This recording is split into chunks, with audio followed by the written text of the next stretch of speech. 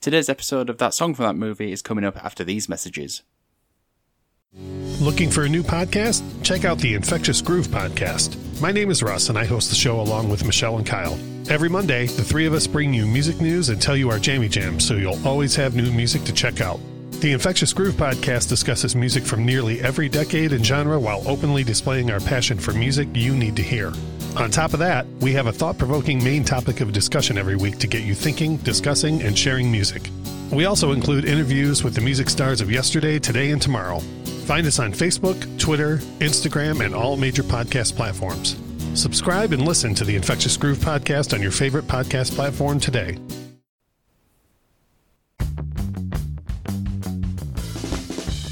We are back for our final look at the 0070s, which means it's time to finish up our roundup of all the songs and then decide what we think is the best song and the worst song on today's That Song from That Movie.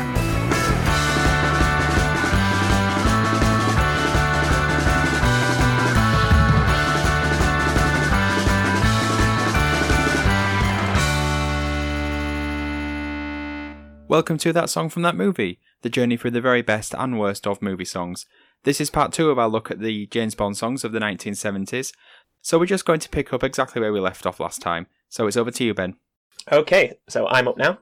The 4th Bond film of the 1970s and 10th overall was The Spy Who Loved Me.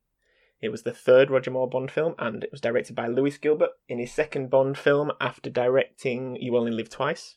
In this one, we see Bond go up against another megalomaniac, this time a shipping magnate, Karl Stromberg, and his deadly henchman Jaws, a 7-foot giant with terrifying steel teeth. What a guy he was. Was this the first time Jaws appears? Yes, he's only in this and the next one. Oh, is he? Right. Yeah. How did he come up with the name? Jaws? In fact, what year are we on? I don't think I've actually noted down the year. 77. Yeah, I mean, when did Jaws come out? I just meant because of his teeth. Yeah, Ben, I think it was just...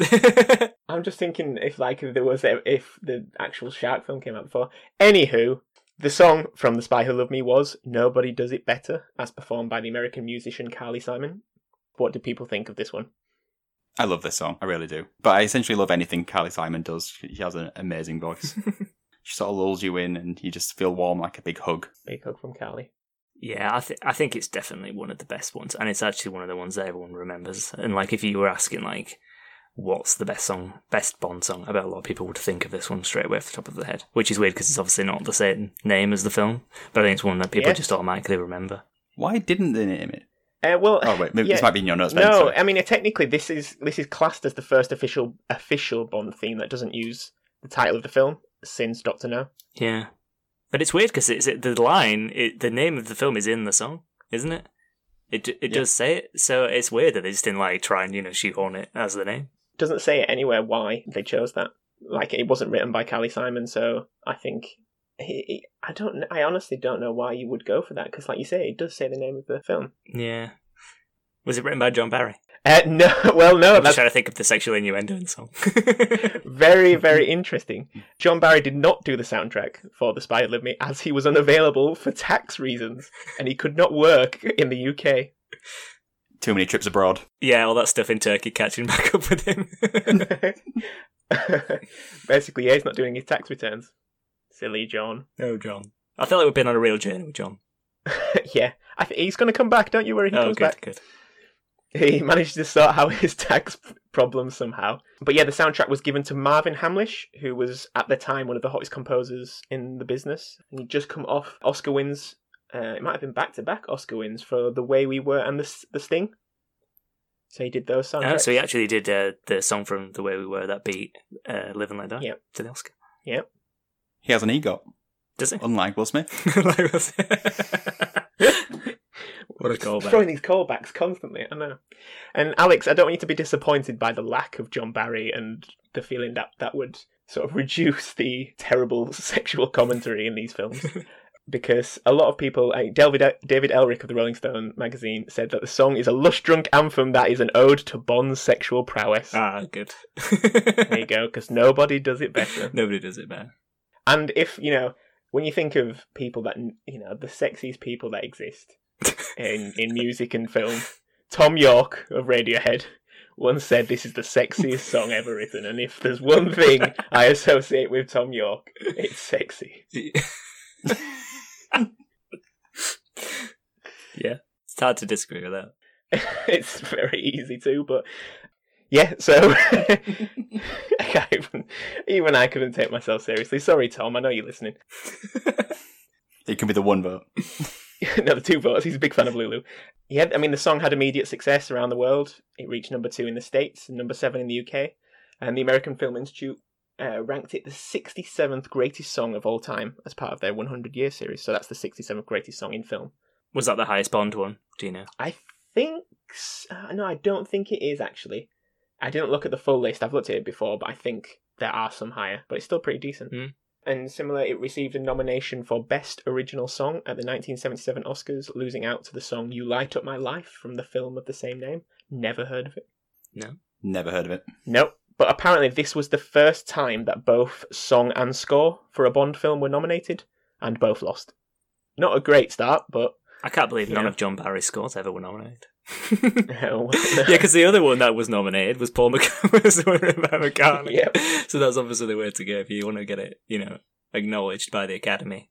Don't let John Barry touch it. Yeah. Keep following those tax returns. I mean, it's officially Carly Simon's longest charting hit, as well as her most financially successful song, which surprised me because I thought, I know You're So Vain. You're so vain. Yep, thank you very much, Carly. You're welcome. I think You're So Vain did get to number 1, but it spent a lot longer in the charts. I think probably because of the Bond connection. I mean, do you guys still see this as a Bond song, like we talked about?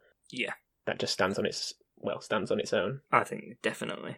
I think probably partly because this is a Bond song. Yeah, it's definitely a Bond song, but it also can stand. So aside, probably because of the fact that it's not that linked in terms of the title, although the line "Spy Who Loved Me" that's in the song, can't really be interpreted as anything other than being related to this film. But that's what makes it weirder that why they included it in there, because it's the one line that feels a bit like doesn't really make sense, because the song doesn't feel like it's like how that line sort of just appears. It's unusual. I think it seems to be a lot more romantic of a song than the others. Sometimes the others seem like they're throttling you into their, into enjoyment. Yeah. This is like, I guess, like Dietrich said, Carly Simon's voice is very soft and whispery. Yeah, a bit similar to the Nancy Sinatra You Only Live Twice. Yeah. Well, it's actually probably more reminiscent of the Louis Armstrong one, isn't it? I would say. Yeah, true. The one is or is not an actual Bond song, but I think it's more along that kind of vibe. Somewhere in between maybe the Nancy Sinatra one and that one. Yeah. That was the 4th Bond film of the 70s. Oh, whoa. We're not going to talk about the opening title credits for this one. Oh, right, yes, actually, yeah. This is the best one. There's many women spinning around on guns. There's trampolines. I've just written trampoline. Trampoline! Acrobats on guns. This one is cool. Line of women beefiers getting pushed over. Oh yeah, there isn't there. Yeah, I forgot about that. This one's so good. It's I think personally it's the best one so far of any of the films we've done. Not just the 70s. It's my favourite one. The bit when you watch it again, and there's a bit when Roger Moore comes up, and it looks like he's been thrown into the air. He looks so uncomfortable. It's like he's on the trampoline, but then he hits it with like a crunch. He doesn't jump again. It's like he's thrown into the air. I love it. He was double jumped. Yeah. Double jumped. Yeah. I don't know. I just think it's the most inventive out of all the ones so far. It's just there's so much going on with this one. I love it. Yeah, I think it's probably the coolest one we've had so far. Yeah, probably. It really feels like they were having fun making it. Yeah, definitely. Other than maybe Roger Moore's hip, apparently. And I think that credits with this song as well. I think is probably the best combo. Yeah, I'd say so. I'd go with that. Are you happy with that, Alex? Yeah. Can I move on? I mean, we didn't mention the car. I think this is the film with the underwater car, isn't it? It is the film with the underwater car, yes. It's a classic.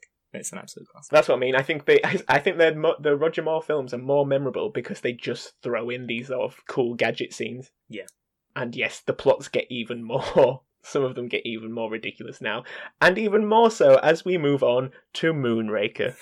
So the 5th and final Bond film of the 1970s was the 1979 movie Moonraker. It was the 4th Roger Moore film and 3rd to be directed by Lewis Gilbert. Here we see Bond jump around from Venice, Rio de Janeiro, and then into outer space as he comes up against Hugo Drax, what a name, and Jaws again to save all human life on Earth. Nothing small, no rest. I mean, do people remember this film? Because it's ridiculous. I do remember the moon bits. Does Hugo Drax get blown out of like a hatch? I don't remember, actually. I thought this one's is always a bit lost to me a bit. I do remember the fact that there is a part in space on the moon, but I don't remember most of the rest of it. I literally only remember the end. I literally only remember the bit when they go to space. And Jaws apparently was planned to be like a long-running villain for Bond. Like, a sort of arch rival sort of thing in the, always a lot of sort of combat scenes. But apparently he was so well liked by audiences that they thought they'd just give him a happy ending. I mean, it's not really a happy ending, he dies, but he's sort of with this, like, he gets like a girlfriend, and they're kind of waving off as it explodes. So yeah, I guess that's a good ending, apparently. Am I right in thinking that this film was very quickly put together because of Star Wars? Well, yes, at the time, it was the only Ian Fleming novel that hadn't been adapted.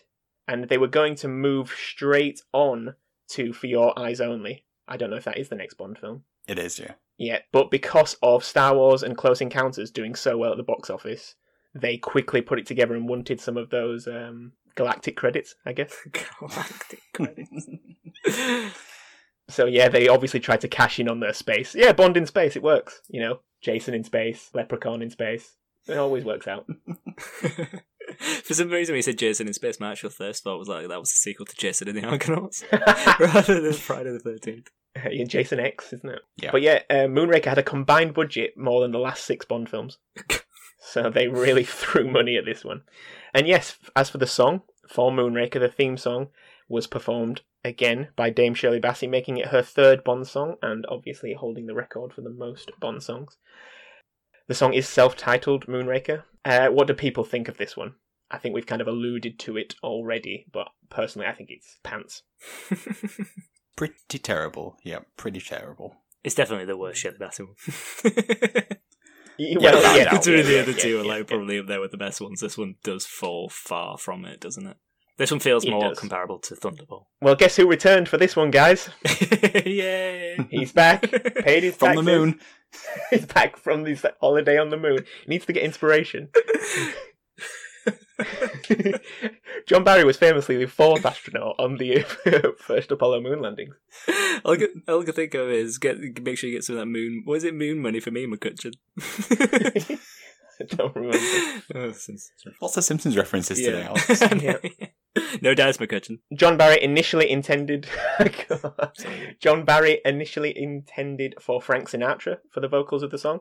I think Frank had been approached previously for others, but refused. So John Barry turned to Johnny Mathis, who they wrote a song for, and I think they got quite close to sort of producing this and putting it out, and then Johnny Mathis just walked away from it, said he just didn't like the song.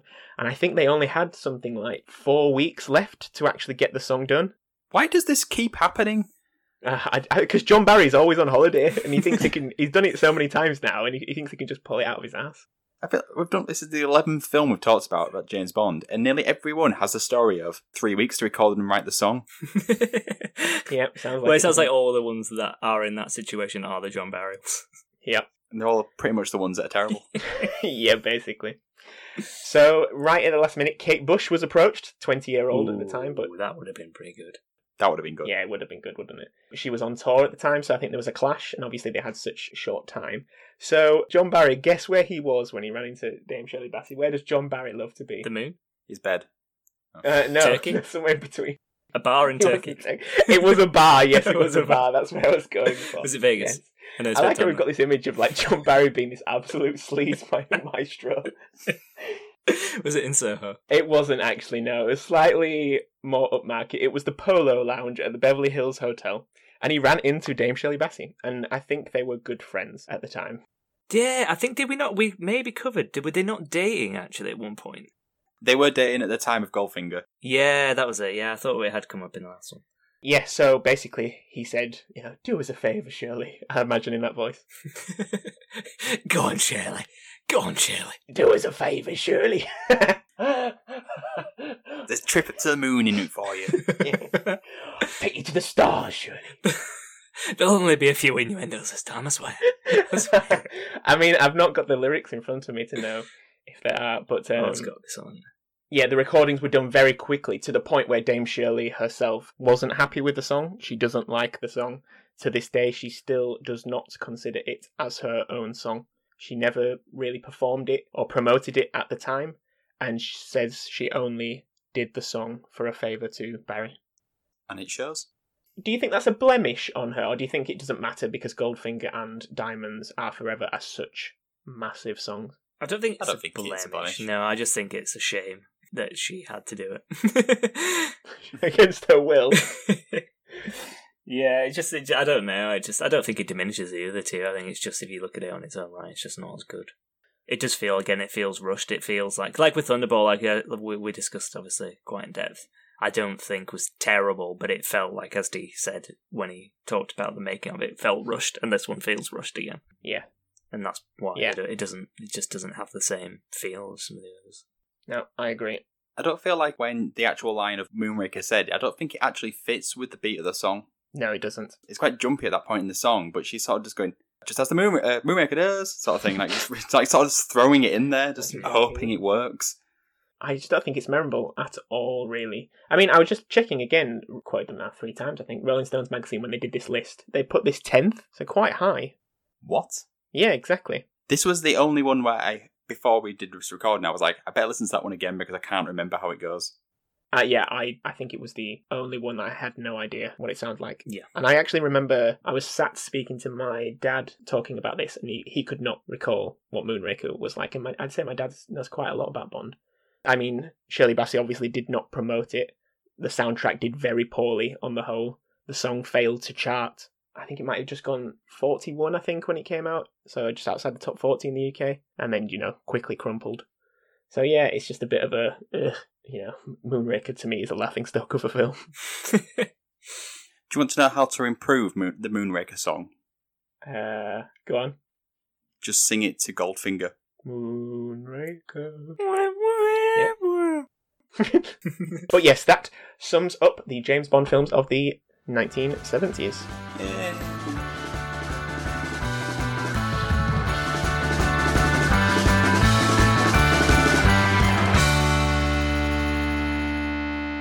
So now we move on to the sort of new ultimate question, not as new as before, of best and worst. So we'll say what we think is the best song of the 1970s, James Bond-wise, and then we'll say what we think is the worst. So let's start with the best.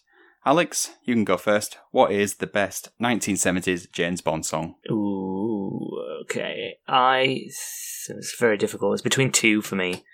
Either Live and Let Die or The Spy Who Loved Me. I think I'm actually going to go for Live and Let Die. I think before we did this thing, if someone would have asked me what my favourite Bond song was, I might have said The Spy Who Loved Me. But I'm going to say Live and Let Die in this case, just because I think it's more of it's kind of like a classic Bond song, but it has like a slightly different take on it, whereas I think the Carly Simon one is probably one of the best songs out of all of the Bond songs, but maybe it's not quite a Bond song, I don't know. And this is a question about what is like a Bond song, I suppose. But yeah, I'm going to say Live and Let Die is this one. Okay, Ben? Yeah, I'm jumping about in my head. I guess on a similar train of thought to Alex, if you to ask me away from this where I've sat down and listened to all 5 again, I probably would have jumped to Live and Let Die. But listening to them, sit with them, each of them, nobody does it better. It just sounds a better song. But there's obviously something about it that doesn't stick in as good fortune in my memory. And I don't know if that's because it's Paul McCartney and he's a bigger sort of name and face that you see around, and he's kind of never wilted in mainstream music, basically. So you're always reminded of him. And I don't know if that's just why it sticks better in my head. But if I had to just go based on a song as listening to them just now, I would say Nobody Does It Better. But, if you ask me probably in a year's time, that might be different. Well, to complete this, for me, it is also a toss-up between 2 songs, Live and Let Die or Nobody Does It Better, and I still can't decide. It is really tough, legitimately tough, to figure out which one is better. Because I think if you ask me tomorrow, I'll say Live and Let Die. You ask me the day after that, I'll say Nobody Does It Better, and I'll just keep flip-flopping for the rest of time. Yeah, it's so difficult, isn't it? They're so different as well. Because I think like the opening credits with the Nobody Does It Better, I really loved. I thought it was because of, like I said, I thought it was the best opening credits, and with the song combined, it was like a really, really great. But then when you listen to Live and Let Die just normal, it's just like it's more of a. I think it has more of like a presence, probably because it's louder, and it's got that sort of like bit in the middle where it changes up. It's just, I think there's just more happening. But I don't know. Yeah. I suppose it maybe depends on what kind of mood you're in. Yeah, I think that's actually a good point, because I was kind of just sitting listening sort of at my computer to the songs, and maybe if I was sort of like out and I was doing something and a bit more sort of like kinetic, then maybe something like Live and Let Die I'd be more up for. Not something I'm probably just going to sit while I'm working, unless I really want to get something done. Race against the clock. But yeah, I think that's a good point, actually. I think they're very mood dependent. Do you think it's just to throw a third option in there? I think a lot of people, like, if you thought of, like, had to think of James Bond songs, a lot of people probably would think instantly of Diamonds Are Forever, but are we in agreement? That's probably not as good as these two. Yeah, and it's not even as good as Shirley Bassey's previous work. Yeah. But it is better than her later work. They get progressively worse. That's true, that is true. But people would probably say, could potentially say that it's like more of an iconic Bond song, Diamonds Are Forever. Yeah, I think we covered it quite well in that I think her delivery of those 3 words is the song. And and she just does it so well. You know, in a very similar way. I mean, Goldfinger is a better song as a full, but just her delivery of Goldfinger is more or less the fame is synonymous. You know, a lot of people probably can't remember the full lyrics of the songs, but it's just her delivery of the names of the films that I think helps it stick in your mind, because she's just got that such a way of capturing it. And then there's just Moonraker, which seems very forced. You can almost tell in her voice that she's like, what the hell is a Moonraker? Are we allowed to say we've got dual champions then, because it's too tough? Well, it's up to the listeners to decide. Put it to the public vote, yeah. I mean, we have to say, though, the 70s versus 60s, what we're thinking. I think, personally, on a whole, it's better, but I maybe concede, like you guys said, that there are a couple of, like me, I said originally there were no duds, but maybe you are right, there's a couple there. I think there's 3 really great ones. There's a definite line, like an over-under. Yeah, I mean, because there was only 5 proper songs, weren't there, in the 60s? Because if we're not counting the first one. And I think as a 5, these are better. Yeah. I'd sort of say it's almost a wash. Like, they're sort of... They're about to. Even if you go 5-5, you've sort of got the same problem of 3 are good, 2 are alright. 2 are alright. Yeah, I just think the 3 that are good in this... Well, I think the 2 that we mentioned at the beginning, I prefer both of them to any of the ones in the 60s. Well, classic, that song from that movie rules. If you had to get the loser, basically, you get rid of them from time and space. Which ones? A rule made up by you. Which ones are you willing to get rid of? Which ones can you link? You know, could you? I'd get rid of the 60s ones. You would get rid of the 60s ones. Yeah, you've just gone rid of the 60s. Yeah, Dame Shirley is turning in a grave, even though she's not dead. Yeah, I'd want to keep the 70s, I guess. But I'd keep the 60s films. You keep the 60s films, but get rid of the 60s songs. Yeah. Yeah, I mean, that's definitely true. Sorry, Roger. Maybe you could have like a little lockdown project where you try redo the credits with the alternative songs. But I just put the Spy Who Loved Me credits on all of the films. Even though it's Roger Moore. Just you over the top saying, on Her Majesty's Secret Service. Little side project for you there, Alex. Yeah, I'll get on. Keep you busy. So, between the 3 of us, we sort of agree that 2 are almost interchangeable as the winners. Yep. Let's say. Yeah. And then, I guess moving on to the worst, we're all going to be in agreement here that there are 2 interchangeable at the bottom. I disagree. You think there's one obvious? Because Lulu is very obviously at the bottom. I think the Moonraker's forgettable. Yeah, okay. I think it's forgettable. It's not great, but it's still Dame Shirley Bassey. She's still got cracking. I don't really like hearing Lulu's voice. But do you think that actually the fact that the song that the Moonraker song with Shirley Bassey is worse for the fact that it should have been better? Worse for the fact that it should have been better. Yeah, because it should have been better because it was Shirley Bassey. He has expectations upon it. Well, yeah, but I imagine if it wasn't Shirley Bassey. Imagine if he just had to. There was only him in that bar, and he had to pull some lassie who was just playing the piano for a, We probably did try that. Billy Joel style. No, John Barry, as we do. Yeah, true. As we do so very well. What are we going to do when he disappears? When does he disappear? Yeah, hopefully never. I mean, to be fair, they do say that you You die twice, once when you actually die, and the second when someone stops mentioning your name, and we will never do that. You only live twice. You only live twice, yeah. But that implies that you would only die twice, doesn't it? Yes. Lulu's garbage. Not the person, but the song. Sorry, Lulu. I think the Lulu one just really does miss the bow, doesn't it? It's like it's just not quite right. I think it is the tempo, like we discussed earlier. I think it's better than some of the ones from the 60s, but I think it probably is the worst one, actually. But I don't like Moonraker either. If we're ignoring Dr. No's Kingston Calypso, then I would say that this Lulu song is worse than all the songs in the 60s. I think I like that there's a bit of enthusiasm, there's a bit of gusto and enthusiasm behind it. It doesn't come out, it doesn't work, but it's there, and I kind of appreciate that. And they tried something else, it just was wrong. It was just all wrong. It's wrong. I'm trying to think what the Lulu song would actually fit to, as in what style of movie. If we're not saying it's not right for a Bond film, like what would it fit on? Are we talking about another TV show theme song, like a syndicated show from America, like Walker Texas Ranger, for example? Martial Law. Yeah, maybe it has a bit more like of a Western feel. Feel free to jump in with your own 60s and 70s and 80s TV shows. No, I'm enjoying listening to you. Really, absolutely fine. Magnum PI. Keep going. I honestly don't know. I feel like maybe it could be like more like maybe a Western. It does sound a bit Western inspired. You thought that about Goldfinger? So imagine you've got Eli Wallach, Lee Van Cleef, and Clint Eastwood on a squaring off.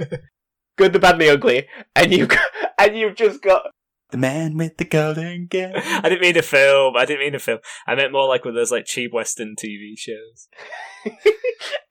all their eyes left and right, and Lulu's just there screaming away. It doesn't fit with anything. It's a square song, and every film is a circle hole. Spoken like John Barry. I mean, yeah, you'd be proud of me. We really do not give a good impression of John Barry on this podcast, do we? He is a legend. He's an absolute legend. He just tax dodged. Fellow Yorkshireman. Is he? Oh, delete the podcast. We need to restart this. I feel like all we're doing is reporting the facts, and if he comes across poorly in those facts, I don't think we are. I'm pretty sure we've done many bad impressions of the boy. I am currently looking at his personal life and death section on Wikipedia. I think it just started poorly because he had the rights issue, didn't he, about the original song? Oh, yeah. Yeah, it was him that was having the argument. We snowballed from there, and we painted him clearly in a negative light. If any members of the Barry family are listening, he was a stand-up man who never did anything wrong. But he did dodge taxes. Facts? We keep with the facts. Yeah. Actually got that here. So he was accused of avoiding to pay £134,000 due to the inland revenue. Gosh. He moved to California to avoid paying it, basically. And that's where he bumped into Shirley Bassey in the bar. Yeah, it all adds up. So, yeah, we're all in agreement there. Lulu's at the bottom. I think we can agree.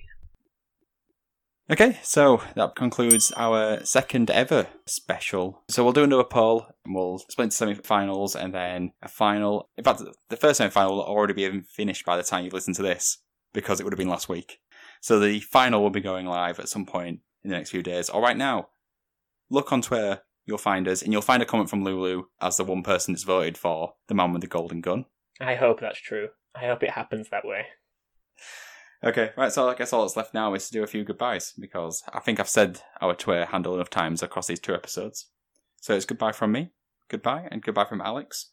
Why don't they just put a chalk ice on a stick? Sure. And goodbye from Ben. I always did love you, Lulu. Always have, always will. But your song's terrible. Goodbye, everybody. Bye. Goodbye.